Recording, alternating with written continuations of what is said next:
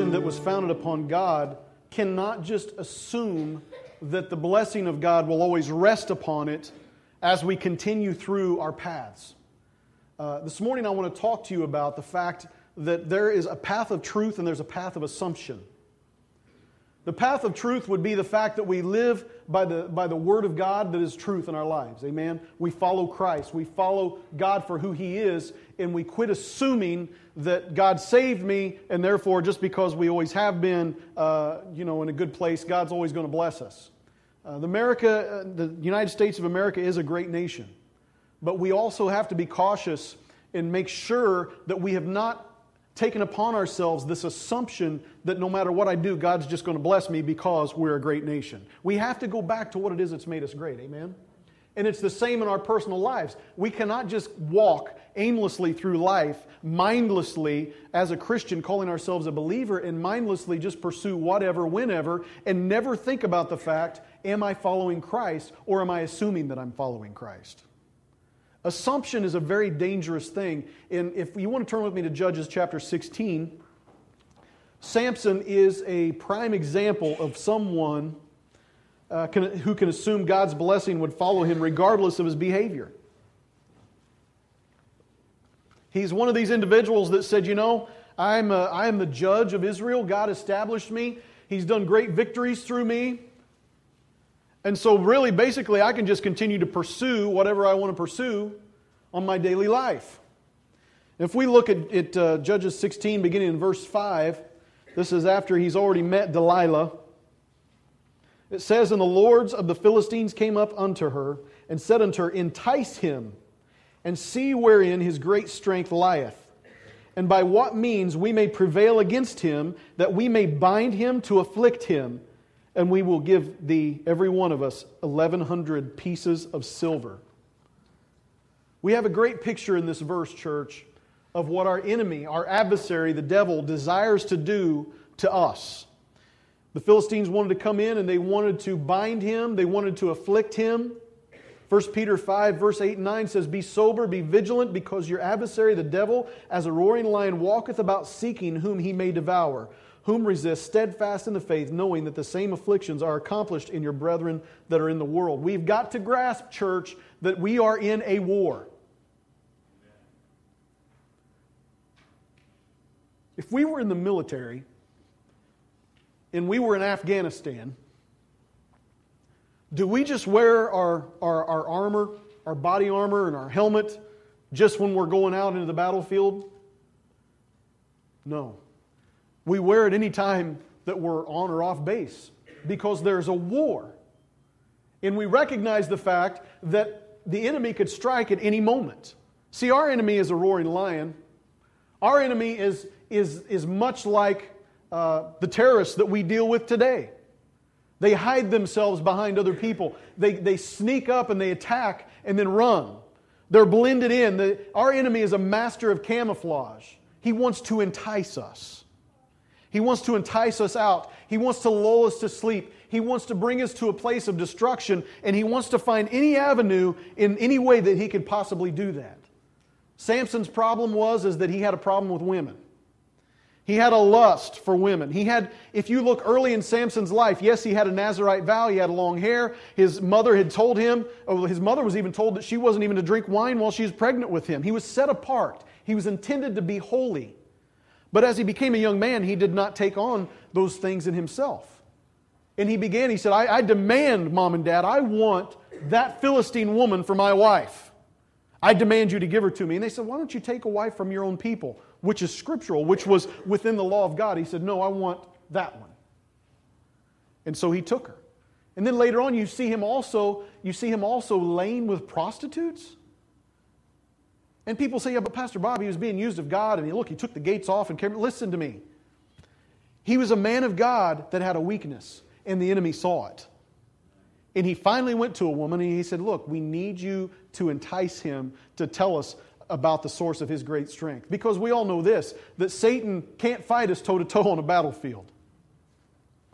He can't. Even if he destroys us, he can't. Even if he kills us, he can't kill us. Amen? He can't kill us on his own. He knows that anything he afflicts us with or tries to do, it has to go through God the Father before it comes to a child of God. Amen? He cannot destroy us. A soul cannot be stolen by Satan. It has to be given away by an individual. True or false? That's true. So we know that he's looking at this, and he's looking at Samson. They say, look, we know we can't fight him on the battlefield. We know what he did with the jawbone of the donkey.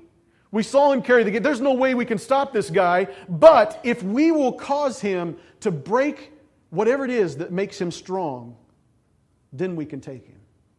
And that's the attitude of the enemy today. He looks at us and he says, if I can find that place of weakness in that believer's life, I can entice them out to a place to where they themselves, they won't even have to worry about fighting because they're going to give themselves over to me. You see, Samson's weakness was lust. For us in this church, guys, if we were to be totally honest with ourselves, these are things we deal with on a regular basis that we have to keep in check. Ladies, it could be lots of other things. Manipulation, it could be anger, rage, guys. It could be that. It could be lots of things. Where's your weakness? We as America, you know what our weakness is? You know what our biggest weakness is? That the enemy is saying, let's entice them so that we can control them. You know what the biggest weakness is? The almighty dollar. You don't believe me? How much money do we owe to China right now? If we don't live by the precepts and the principles of this word, even as a nation, we are handing ourselves over to our enemy. If we borrow and borrow and borrow and never pay back, and the debt gets bigger and bigger and bigger, are we not handing ourselves over to our enemy? The enemy comes to kill, steal, and destroy. But he can't do it toe-to-toe with a believer. It's too obvious. When we see him coming in a situation, we say, well, that's Satan. I'm staying away from that. That's wrong. But no, he plays on things to entice, to draw in slowly, to change your affection, to change your attention until we stand at a crossroad here at a Y and we say, am I going to follow truth or am I going to follow my own desires and assume that God's just going to be with me like He always has been in the past? A real good national example of this would be found in Numbers chapter 23. Balak, king of Zippor, he was afraid of Israel and he sent for Balaam to come and to curse Israel. And Balaam, who was a type of a prophet of some kind, he's there and he's saying, look, he said, I've sought God and I'm telling you, I cannot curse them. Numbers 23:8 says, how shall I curse whom God hath not cursed? Or how shall I defy whom the Lord hath not defied? Israel was blessed. They were a blessed nation, and Balak said, look, I can't stop these people. They're taking over everything. How can I stop them? And Balaam says, look, he said, I can't curse them. God's blessed them. You can't remove God's blessing. I can't curse away God's blessing. But then we see in Numbers 25, just a little bit later, after Balaam talks about all the greatness of God and what he's going to do in the future, verse 1 it says, and Israel abode in Shittim, and the people began to commit whoredom with the daughters of Moab. And they called the people unto the sacrifices of their gods, and the people did eat and bowed down to their gods. And Israel joined himself unto Baal Peor, and the anger of the Lord was kindled against Israel. Now you look at the scripture and you say, well, that's weird. They went from being blessed to the next chapter here, chapter or so, all of a sudden now they're indulging in pagan worship of other gods. Numbers 31, Moses hints at what happens after disease and sickness comes on the community because of it. Moses said, 31:15, he said unto them, have you saved all the women alive? Behold, these caused the children of Israel through the counsel of Balaam to commit trespass against the Lord in the matter of Peor, and there was a plague among the congregation of the Lord. Moses told the people, he said, look, yeah, we're blessed, and Balaam couldn't curse us, so you know what he told him to do? Send your women down there to intermingle with them, and then God will have to curse them. Are we seeing the picture here? People that once served God and were under this assumption that we're blessed, they truly were blessed, but because they chose and assumed that God's blessing would always be there regardless of their lifestyle, all of a sudden now are waking up and there's a plague in the camp. And it was started by a man, another symbol of our enemy that says, I really can't hurt these people because the Spirit of God's in them, God's blessed them, I can't put a curse on them. But I can entice them out. I can cause them to curse themselves against God. I can't curse them, but I tell you what, Balak, if you send your women down there, they're not supposed to intermingle or intermarry with people from other nations because they'll end up serving their gods, and their God is a holy God and He doesn't like it. So if you send all your ladies down there, you entice them out, God will curse them. You see, our enemy wants to entice us out. And the gods of Baal Peor, do you know how they worshipped the Moabite gods? You know how they did that? They would reveal themselves openly, open nudity in front of an idol, and they would defecate before it, openly. The children of Israel were stripping themselves down and openly defecating before a dead idol. Why? Because they had been enticed out. They had taken the path of assumption rather than truth. Rather than obeying the Word of God that says not to marry somebody from the other nations, not to have lust and not to be involved and to have commit adultery or fornication with these other nations, don't do that. They did it, and they ended up in a place where God was absolutely and totally disgusted, where He had to do something about it. You say, what's the big deal? The big deal is do you remember how they had to worship God? The priests had to do all the washings, the cleansings, their everything had to be on, their garments, everything had to be just right. They were so big about modesty that the priest even had to have a skirt on underneath his robe so that just in case he would climb up a ladder that nobody could look up and see his nakedness. And now the people of God are stripped down naked and defecating in front of an idol. They were enticed out by the enemy. They had assumed that regardless of how I behave, that the blessing of God would rest upon me. Much like Samson. See, he had been enticed by the fact that even though he had made mistakes and he had slept with prostitutes and still God was with him in different times and was merciful and he still did mighty acts, he was lulled to sleep thinking, you know what, I'm invincible. I can do anything I want. God's with me. God's using me to deliver Israel from the Philistines. She begins to entice Samson about his great strength in chapter 16. She asks him, and he lies, and he says that if you bind me with 7 green withs or bowstrings that were never dried, then I'll be bound. Bowstrings. Well, obviously we know Philistines are upon you. He breaks the bowstrings. Then she asks again. And he lies. He says, if you bind me fast with new ropes that never were occupied, then shall I be weak and be as another man. And sure enough, here again, she binds him up. And a person's got to look and say, what in the world is he doing? Does he not see what's going on? He knows exactly what's going on. She was even very clear in Judges 16:6. It says, and Delilah said to Samson, tell me, I pray thee, wherein thy great strength lieth, and wherewith thou mightest be bound to afflict thee. She even told him. He knew what she was doing.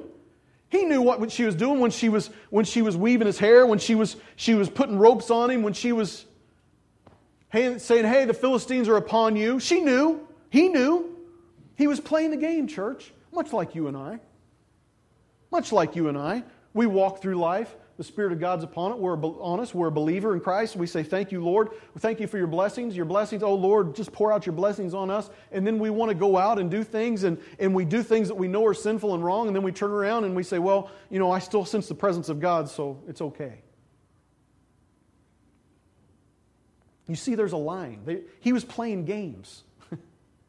You can't tell me that Samson did not know that what he was doing was wrong. He knew it was wrong. And he continued to do it anyway, and he continued to play the game. Judges 16, verse 15, it finally catches up with him. And she said unto him, how canst thou say, I love thee, when thy heart is not with me? Thou hast mocked me these 3 times, and hast not told me wherein thy great strength lieth. Samson, hair flip. Big fella. I don't even think Samson was big.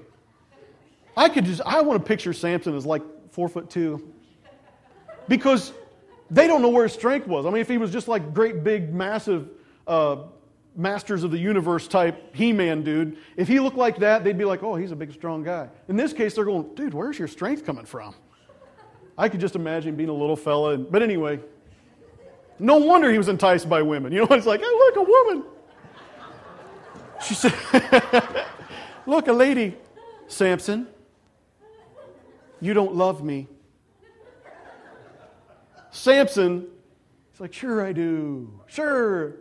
But you know what he did? He entered into it knowing it was wrong. And he's like, oh, I'll just tell her. It don't matter. I'll get up and I'll do like I always have. Listen to what the Scripture said. And it came to pass when she pressed him daily with her words and urged him so that his soul was vexed unto death. What a sissy.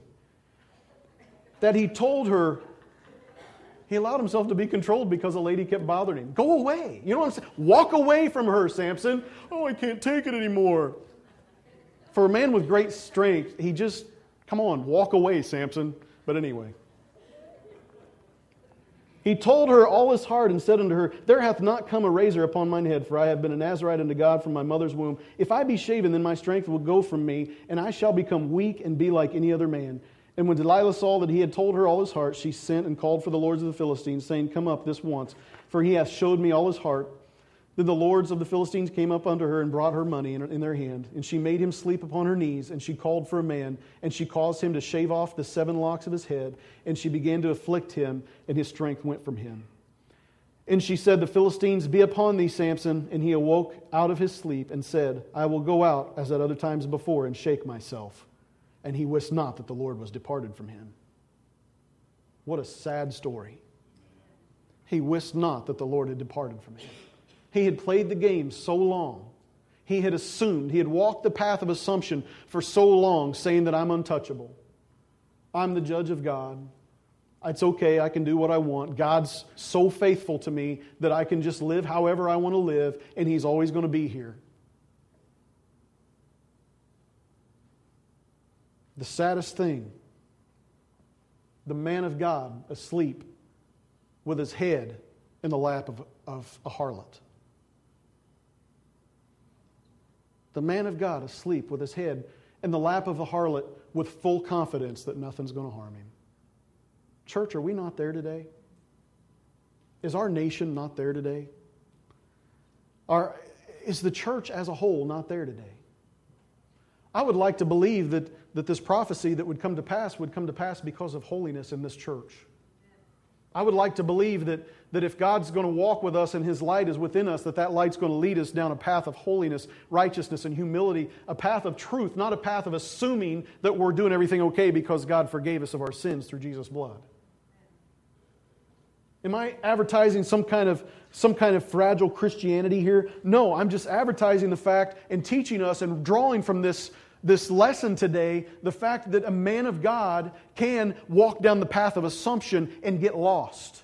And as a matter of fact, the enemy is standing there saying, did God really say? We've not heard that one before, have we? Did God really say? Did God really say? We won't know what God said if we're not walking on the path of truth.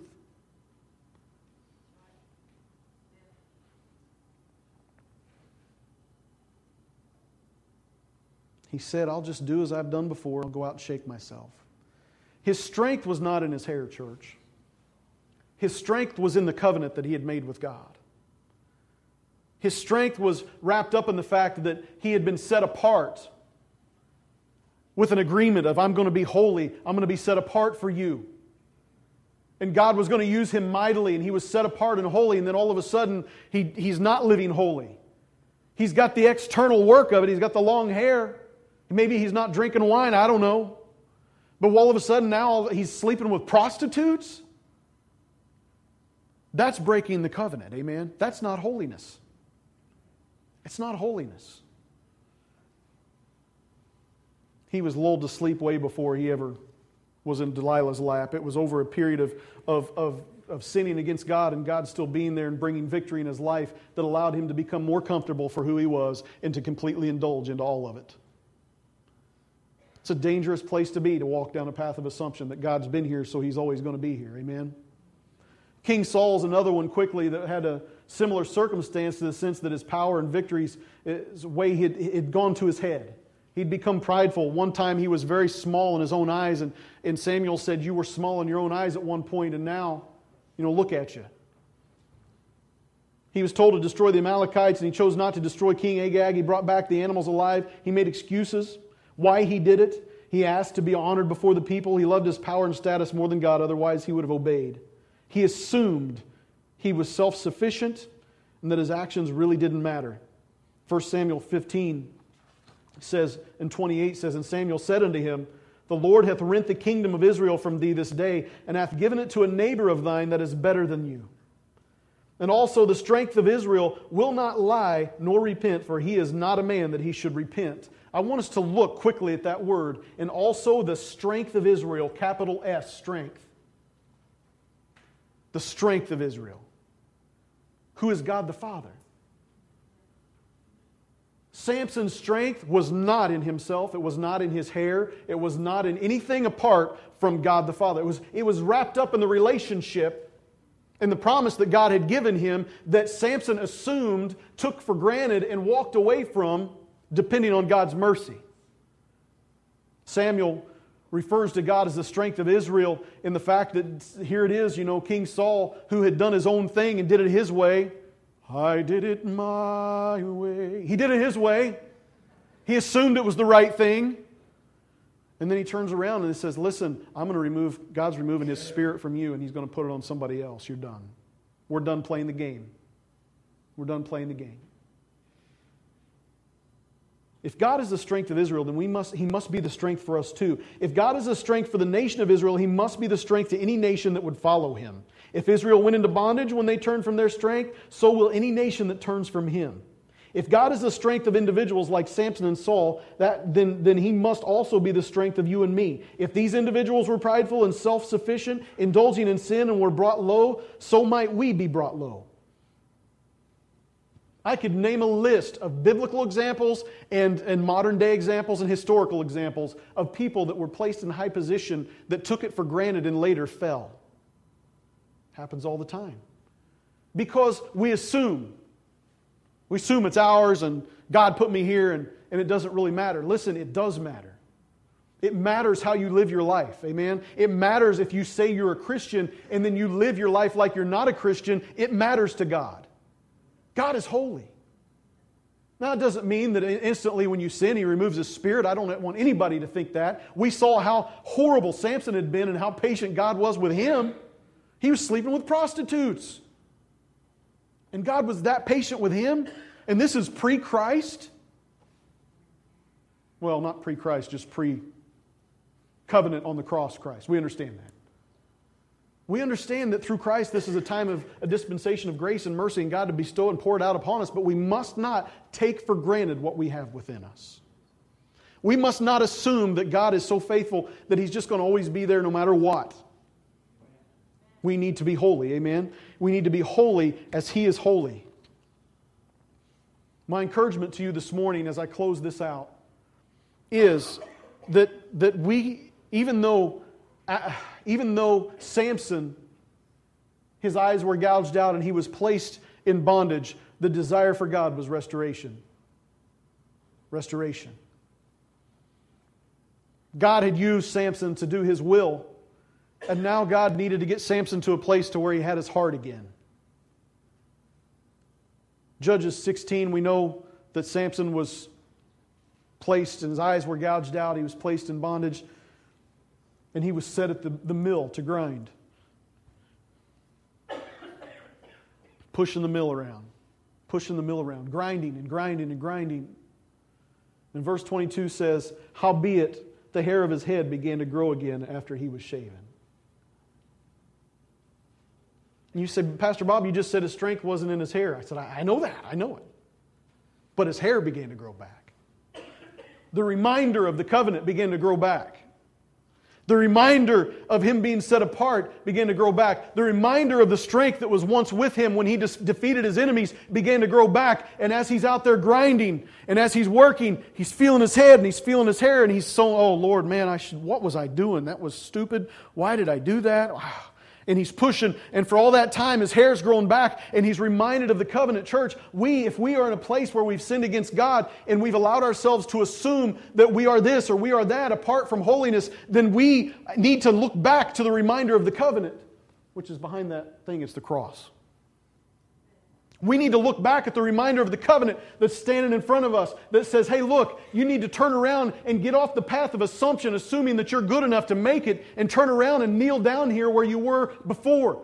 You need to be reminded of this. You need to remember and remind yourself of the blood that was shed on your behalf. You need to remind yourself that salvation wasn't something you earned. It was something that was given to you, a gift from God the Father. You need to be reminded of the fact that you need to be grateful that God would give His Son to you to die for your sins. You need to be reminded of the fact that the same eyes that were full of tears hanging on the cross looked down and saw those that were crucifying Him, said, Father, forgive them because they don't even know what they're doing. The same God that was merciful, that gave His Son to hang on the cross, was merciful toward those that were killing Him. Listen, if that God's going to do that for us, we need to live a life of worship and sacrifice to Him. We need to quit saying, well, I'm just saved and that's good enough. We need to allow ourselves to be discipled and changed and be holy. We need to come back to the foot of the cross. Some of us haven't been there in years. We need to evaluate ourselves. We need to stop and look at ourselves and say, am I on the path of assumption or am I on the path of truth? Am I living truth out in my life or am I just walking through this life aimlessly thinking, well, God will just lead me wherever? It's a dangerous place to be, church. It's a dangerous place to be. We need to be reminded and remember the source of our past victories and submit to His lordship once again. Judges 16, verse 28. And Samson called unto the Lord and said, O Lord God, remember me, I pray Thee, and strengthen me. I pray Thee only this once, O God, that I may be at once avenged of the Philistines from my two eyes. Samson has a new attitude of humility there. He wasn't even asked to be set free forever. He said, Lord, just this once. A place of humility, coming to the cross, remembering the covenant, and then all of a sudden looking up and saying, God, look, I miss You. Much like the attitude of the prodigal son coming back, I don't deserve to be called Your child. He says, look, Lord, just this once. I want to feel Your presence again. If it's just once, Lord, just please. He cried out to God and he asked for strength. Strengthen me. Come back into my life, strength of Israel. Be upon me, be within me. Help me to overcome. We likewise need to turn to the cross and we need to begin to ask God as we evaluate ourselves and we see the sin in our lives and the things we deal with. We say, God, be the strength in my life to help me overcome this addiction. Help me overcome this bondage. Help me to overcome this attitude. Help me to overcome my anger. Help me to overcome my lust. Help me to overcome. Overcome, God. Give me Your strength. Let me be reminded not to walk in this self-righteous, pious relationship with You. Really not even a relationship, this pious attitude that says I'm a believer and it really doesn't matter. It does matter. I need Your strength. Help me not to walk in my own strength. And lastly, Judges 16, and Samson took hold of the two middle pillars upon which the house stood and on which it was borne up, of the one with his right hand and of the other with his left. And Samson said, let me die with the Philistines. And he bowed himself with all his might, and the house fell upon the lords and upon all the people that were therein. So the dead which he slew at his death were more than they which he slew in his life. You say, well, see, Pastor Bob, how great Samson's story is. Okay, he died mercifully by God to do God's will in a condition to where he's chained to pillars and blind with his eyes gouged out. What could he have been had he obeyed God in holiness all of his life? It's a picture of God's mercy to us today to see that, yes, you're not hopeless in any condition. It's a picture of for us today to see that God is merciful no matter what you deal with, no matter what you go through. But we've got to take steps of holiness so that the sin we have with this body will die with this body someday. We still have this flesh on us. We talked about it last week. The flesh that is over our body, that is over our spirit, that is within us being renewed daily. This flesh one day has got to die, and we want sin to die with it. There comes a point after we recognize our covenant and reminded of it, and that we cry out to God, and He strengthens us. That follows that needs to be an act of holiness, a motion made that will kill this flesh. That doesn't mean we go out and do something stupid. We don't all drink the Kool-Aid. You know what I'm saying? It means that what we do is our life now is a life lived crucifying our flesh, set apart. Holiness. This whole thing that we've talked about today is very clear. You may be saved, you may be filled with the Holy Spirit, but my friend, do not grieve the Spirit that is within you. Do not intentionally run around and do and say whatever you want without living by the Word of God and just assume that the blessing of God is always going to rest on you. There's this attitude of entitlement I'm probably going to be talking about in Thanksgiving. says, Lord, you have to bless me because the Word says. I'm your child, Lord. You have to bless me because your Word says. Well, last time I checked, when he was with Israel in the Old Testament, there was always stipulations. I will if you. True? It's much the same for us today, church. We may be saved, but there are a lot of things that we can gain or lose based upon how we live our lives. Let's pray together this morning.